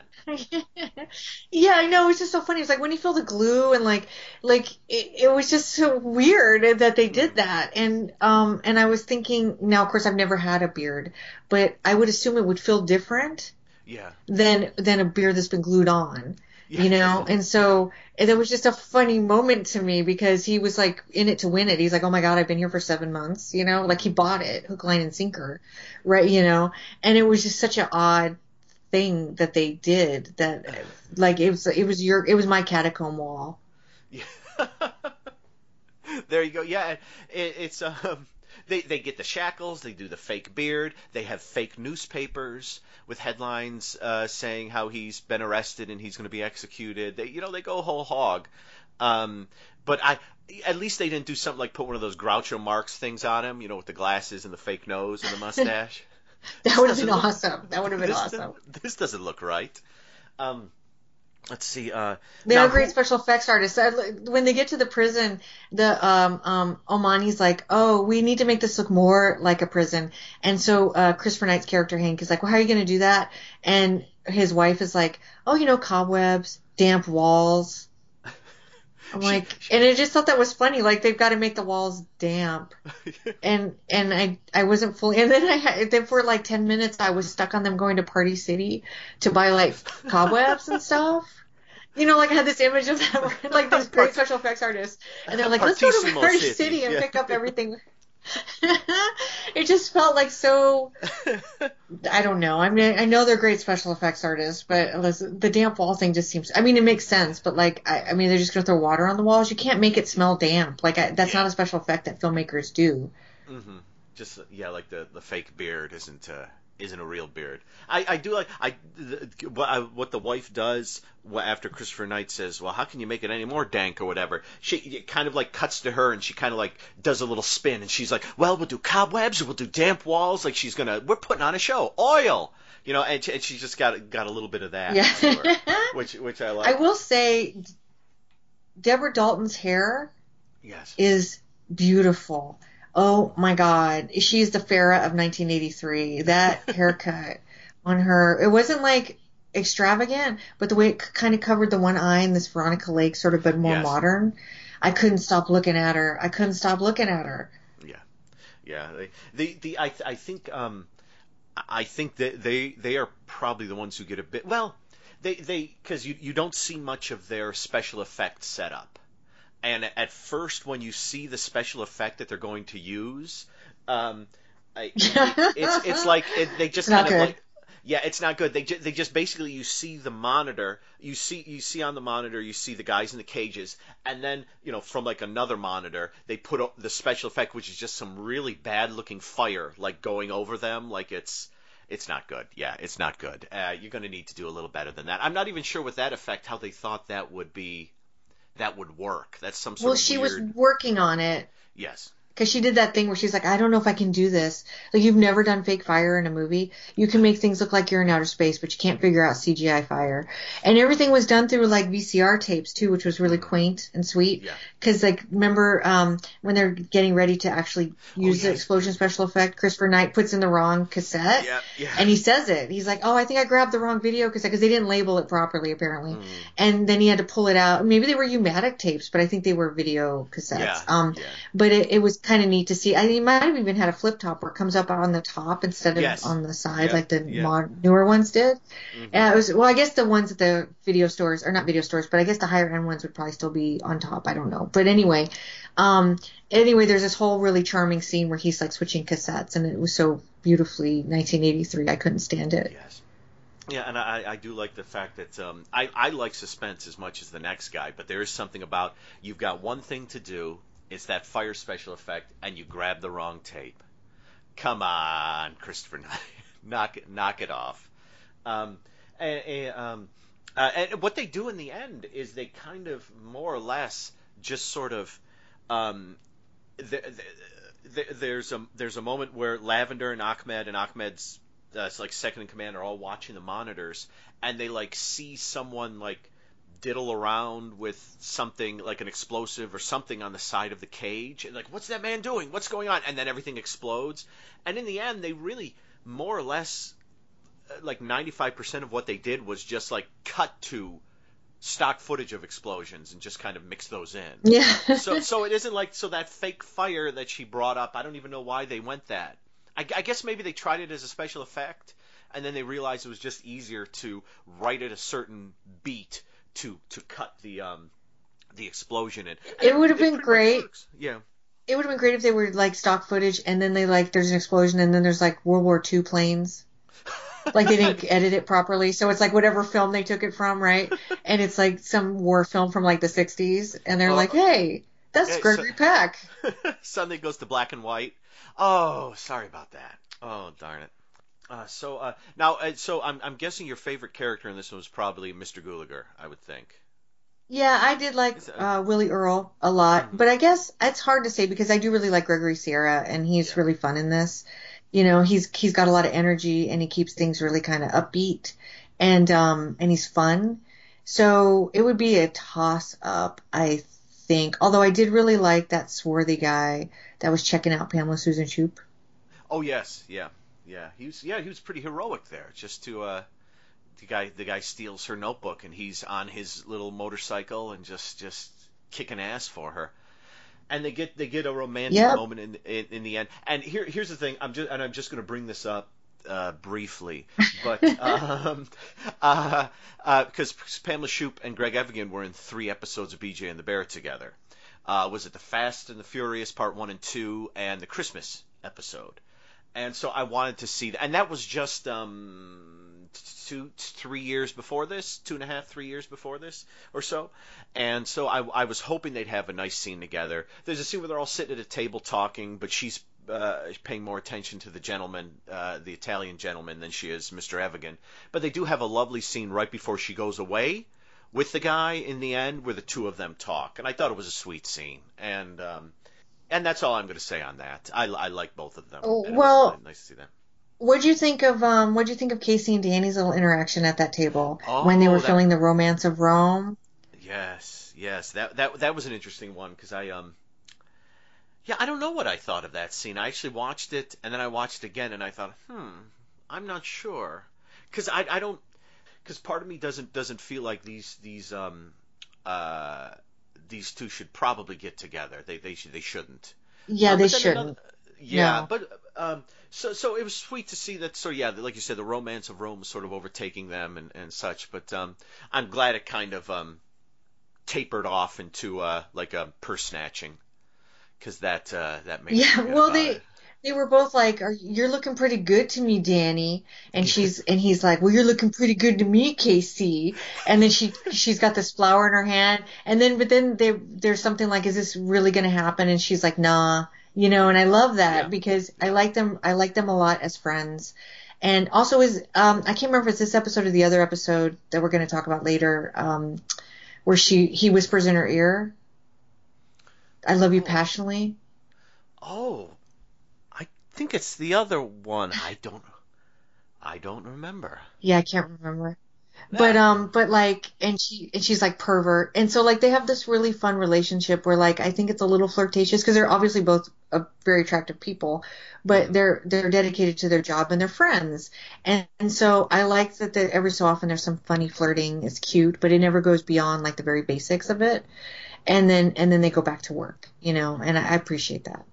Yeah, I think in the business they're in, if they start flirting too much, it might be a little when they've got several American citizens there who they need to be tending to. Yeah, probably it would get a bit too distracting. Let Pamela Shoop have the romance, and you guys keep an eye on it. Yeah, I just saw on the and I forgot they put fake nails on Ahmed when he's in the.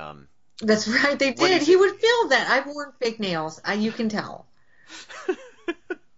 I think it's just because they have him in the shackles, and so that's like, well, I can't. But you can feel it though. You would think you would think he'd like maybe touch the nails because his hands can reach one another. I think they look like they could. Yeah, I think so. But yeah, I mean, so if it's just a Lee press-on nail, you can. There's like a little weight to them, and so they make your hands feel a little different when you have them on. So I can't imagine that he didn't notice the glue on his face and the glue on his fingers. I mean, at least one of them would have stood out to him, I think. Yeah, I'm hoping, because actually that scene is playing here right now, and that is a really filthy little place they have him in there. So I'm hoping. Well, they made the walls damp. They made the walls. Maybe that's what it is. He's like, "What am I smelling? Is that damp wall? Whew, that's strong. I've been here forever." Oof. So yeah, it's.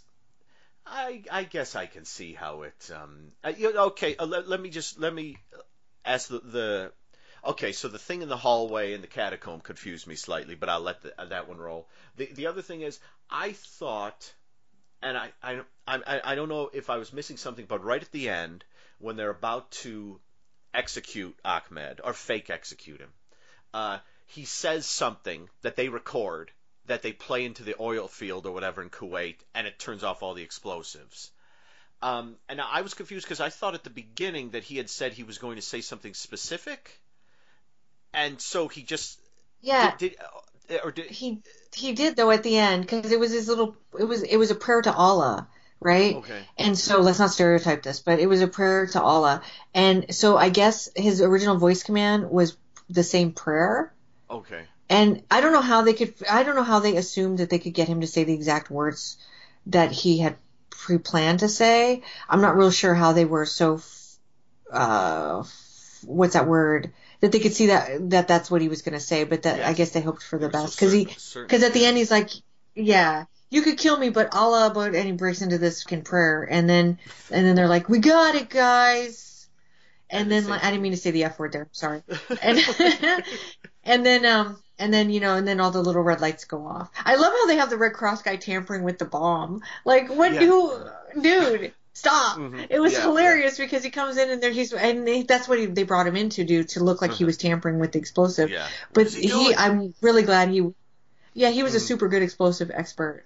super good, because that's a real dangerous thing. But then they just see him picking at it, and then Lavender's like, "What's that guy doing?" And but he's a Red Cross guy, so why are you asking Ahmed? Number one. Number two, he's picking at what looks like a detonator, kind of, to me, or like the clay that goes around it or something. Like, it clearly looks like something you shouldn't just be picking at if you're in a cage. Yeah, that's you know. Yeah, it's and luckily there's that loud sound and the fake explosion and the wall blows up and Lavender. Why didn't they recruit a Red Cross employee who was also a bomb expert? I bet there are a bunch of those. There must be. Yeah. I didn't really think of that. Yeah, that would work, I would think. Let's see. So I'm going to say my favorite character is I do really like Clu Gulager. I don't. Oh gosh, I'm just going to go with Pamela Shoop. I think she's a bit underused of course. in it. But she's sweet. She's sweet, and she knows her stuff. She guides them through the maze of the catacombs, so she does what she needs to do. It is interesting, of course, because they have to bring her and Clu along to get through the walls. But then, like, the moment that wall blows up, they're in there with weapons and they're shooting everyone, and everyone's shooting back at them. So I hope they said we're gonna blow through the wall. Yeah, I forget. Do they say guys, get far away from this wall, as far away as you can? I don't think that they come in the room, so I guess they told him to stay behind. But what's interesting, so I just want to bring up Willie Earle's casual misogyny is pretty fascinating. So the whole way that they can recruit him is that they send Casey in, and she's so beautiful that he doesn't even ask her what the mission is or what he's doing. He's just like, oh my God, you're Kirstie Alley, and so yes, I'll go. But then what's interesting is he must have a penchant for brunettes, because he was checking out the brunette at that table when they were all having lunch, but he doesn't hit on Pamela Shoop's character ever. No, not at all. Yeah. And that was so strange to me, because she's quite beautiful, even though they tried to sort of nerd her up. Mm-hmm. You know, she's clearly gorgeous, and so it's just funny that he had no leeringness towards her. Yeah, they keep her kind of not matronly, but sort of professorially or something, up until the end when she kind of wears a red dress, which is not a crazy sexy red dress, but a little nicer than those others. But you can't hide the Shoopness. You can't hide that business.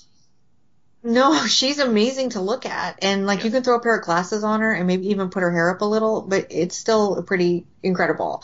And so like her bone structure alone is ridiculous. And so it's just funny to me that but also they also kind of indicate that she was kind of a wild child, so maybe the whole matronly thing was her trying to make up for all the years she had spent in Rome, because remember she had talked about how she was a different person while she was there, and she had sort of indicated that maybe she partied a little. Yes, yeah. Which is awesome. Yeah. I'd love to see Pamela Shoop partying. That's fantastic. Back when I reviewed Gemini Man for Polish American Guy Reviews Things, she's in an episode of Gemini Man, and she with the episode where they have the fake Ben Casey. Ben Murphy. What's his character's name in that? Casey. Yeah, I don't remember. The fake Ben Murphy. And she's the fake Ben Murphy's girlfriend, and she's working at a health farm kind of thing, 70s kind of fat farm sort of thing, and she goes around the whole time in little shorts and a very tight top, and I'm just watching her thinking, why wasn't she a Charlie's Angel? She would have been an awesome Charlie's Angel. She's a very, very beautiful woman. Mm-hmm. I would have watched that show religiously. I watch it occasionally. I would have watched it religiously if she was on. Well, I like all the women they went with, but I get it. I think she's as beautiful as any of the women that were on Charlie's Angels, for sure. And so but she's a good actress. I mean, I think she kind of played the sort of shy professor fine, and I bought that. But when I was thinking about Willie Earle and, like I said, his casual misogyny, she should have been more noticeable to him, and it's funny that she wasn't. Yeah. He does say at one point, I've been underground too long or something like that. So maybe maybe that's got something to do with it. I don't know. I've never been a minor. I've never. Yeah, been I don't know. I don't. Willie Earl Slocum. Yeah. Oh, there you go, Willie. Go ahead. Earl. I'm sorry. Oh no. Let's. Let me. I'm gonna have a look at my notes here and see what else I have. What else do you have for this one? We talked about this before the recording, but I looked up Deborah Dalton, who plays Christopher Knight's wife, because I hadn't really seen her in anything, and I was obsessed with her hair, and I thought she was so beautiful, and she's really good in the role, and I'm like, I wonder what else she's been in. And I saw she was on Days of Our Lives, and she did a couple of, where she was, I don't want to say bit parts because that sounds horrible, but she played, character roles in some movies and stuff. And then I saw, look, she's been a writer and a producer and a director on things. So I clicked on them, and she did some TV movies, which I'm not familiar with, unfortunately, but which I'm gonna seek out. But I saw that she wrote the screenplay to Whore with Teresa Russell. And that blew my mind because I saw that when it came out in the theater, and I remember thinking it was a pretty great film. And I haven't seen it since, so I can't speak much for what happens in the movie. As it's a day in the life of a whore or something like that. But it's really kind of satirical and smart and strange and interesting. And I thought, wow, this woman from this episode of Masquerade would go on to write this really quirky, funny, weird, independent film. And I was really impressed with that. And some TV movies. Whore. I like the fact that, too, you forgot the part of the story where she actually tried to get Christopher Knight to co-write Whore with her, but he was busy. Well, I wouldn't be surprised, though, if he had a part in that, because I watched it when he was on The Real Life or Real World or whatever that show was called, and he understands certain things that other people don't, I think. Wasn't that like Ken Russell said, I was led to believe that Christopher Knight was going to be involved in the script on this? Was this a Ken Russell film? Yeah, I don't know if I want to make it now. You know what? I can never remember if it's Ken Russell or Nicholas Roeg, because Teresa Russell was married to Nicholas Roeg, right? Okay. And that's a lot of Russell. But she worked a lot with Ken Russell, and so I get them confused all the time. And plus, they weren't similar filmmakers, but they both were making these quirky, sometimes hypersexualized kind of films. Mm-hmm. And so I get them mixed up. But Ken Russell was the director. Okay. All right. Cool. And also co-writer of the screenplay. So imagine Deborah Dalton approaching him and being like, okay, Ken Russell, I would like very much to make a movie called Whore, and I would like you to co-write it. And he's like, your hair is amazing. I just want to be near your hair all the time. Please. And I think I know I've told this story before, but I'm going to tell it again because we don't use the word whore a lot on this podcast. But it's my wife telling the story. Yeah, my wife telling the story of because she grew up in Connecticut, and calling the local AMC theater the weekend Whore came out, and hearing thank you for calling AMC 13 today. 3 men and a baby. 4 o'clock, 7 o'clock, and 10 o'clock. Whore. And the guy would really hit it. Whore. And I just every time I see that, I don't think I've ever seen Whore. And I feel, what am I? I'm thinking of Black Widow with Teresa Russell. I've seen that, but I have not seen Whore, I don't think. I haven't seen Black Widow. So between the two of us, though, we've probably seen Teresa Russell's entire filmography. Yay! Do you think? Yay! Because I really like her. Have you seen Track 29? No, I haven't. That's a great film, and I think that. Isn't that? I think. Yeah, I can't remember. I get them mixed up, so I'm not even gonna. And I hate that I do that because that's really messing up my street cred. But I can never remember which one did which. So I just know that she worked with Ken Russell, so I thought she was married to him because they had the same last name, but she was actually married to Nicholas Roeg. And so I think that's interesting because I get those two filmmakers mixed up all the time. But anyway, Track 29 is brilliant, and I think. I don't know who the director is, so I'm not even going to pretend like I know what I'm talking about. But it's quite good. Teresa in Wild Things. I mean, she's been in some really interesting films. Yeah.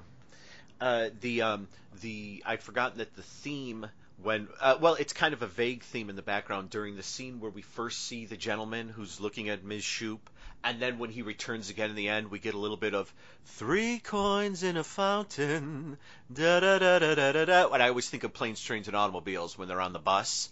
Neil, you sing something, and Steve Martin breaks into that, and then there's a pause, and Flintstones, meet the Flintstones. It's not the vocal, it's the instrumental version that plays on Masquerade, but it's playing calmly in the background. I didn't know that was an Italian-related song, but it can be. There was a fountain nearby. Why not? Sure. Yeah. Sure, why not? Let's see.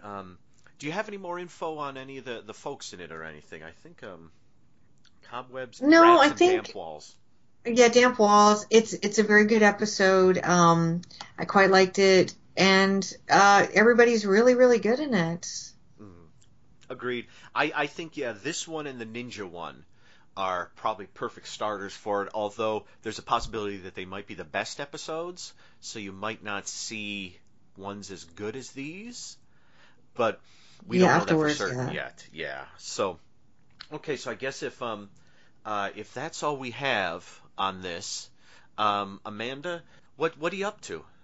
Well, I guess not much right now. I'm working on some things that haven't been announced yet, but I guess the big thing would be, well, I've got stuff coming out at the end of the next couple months. So look for my liner notes in The Hills Have Eyes Part 2, which is an Arrow release. And then following that, then in September, I did the commentary for The Prey, which is a Sasha movie that I think you and I both love. Can't wait. I did that with, thank you, I'm so excited about it. I did that with Ewan Cant, who works for Arrow, and I'm really excited about that. We had a lot of fun doing that. And then I also did a commentary for a TV movie coming out called Nightmare in Badham County, which I did with Justin Kurzweil of The Hysteria Lives and The Hysteria Continues. And then I did a solo commentary that's also coming out.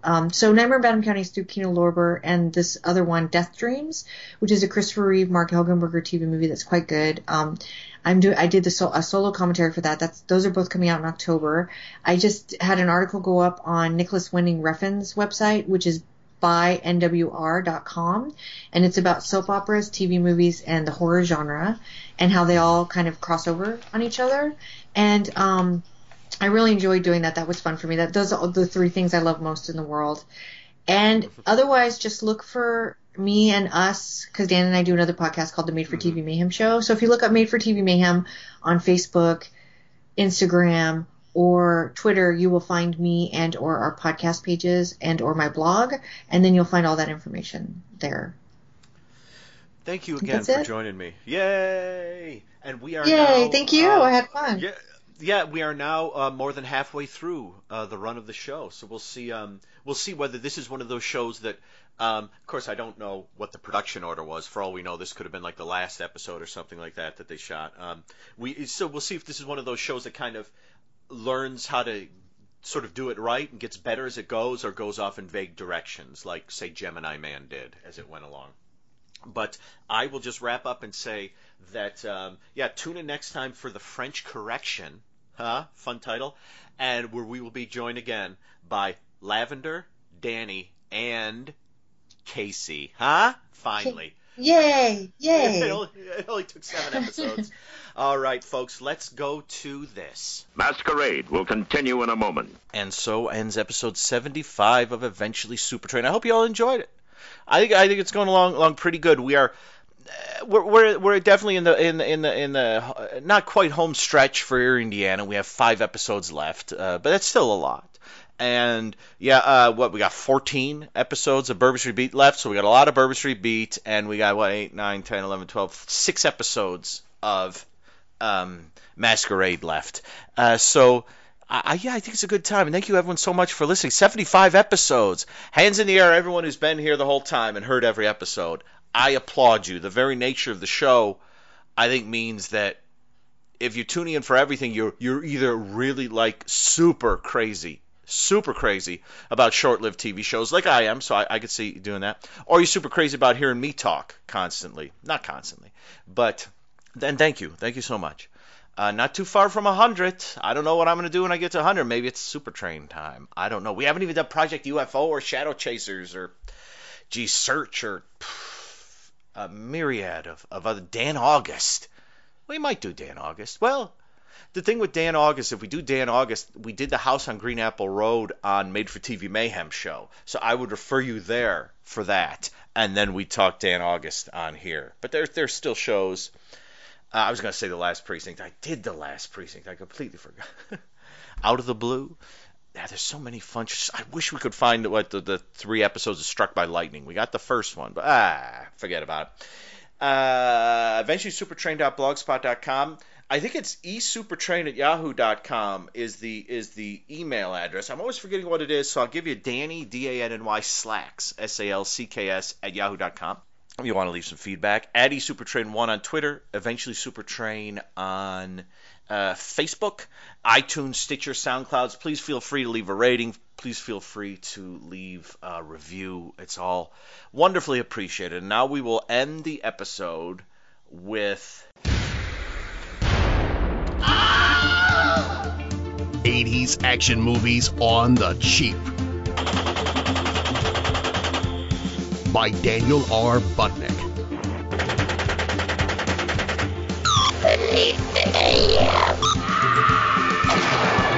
This book explores the excitement, audacity, and sheer weirdness of 80s low-budget action cinema, providing detailed commentary on 284 low-budget, high-impact pictures. Available now.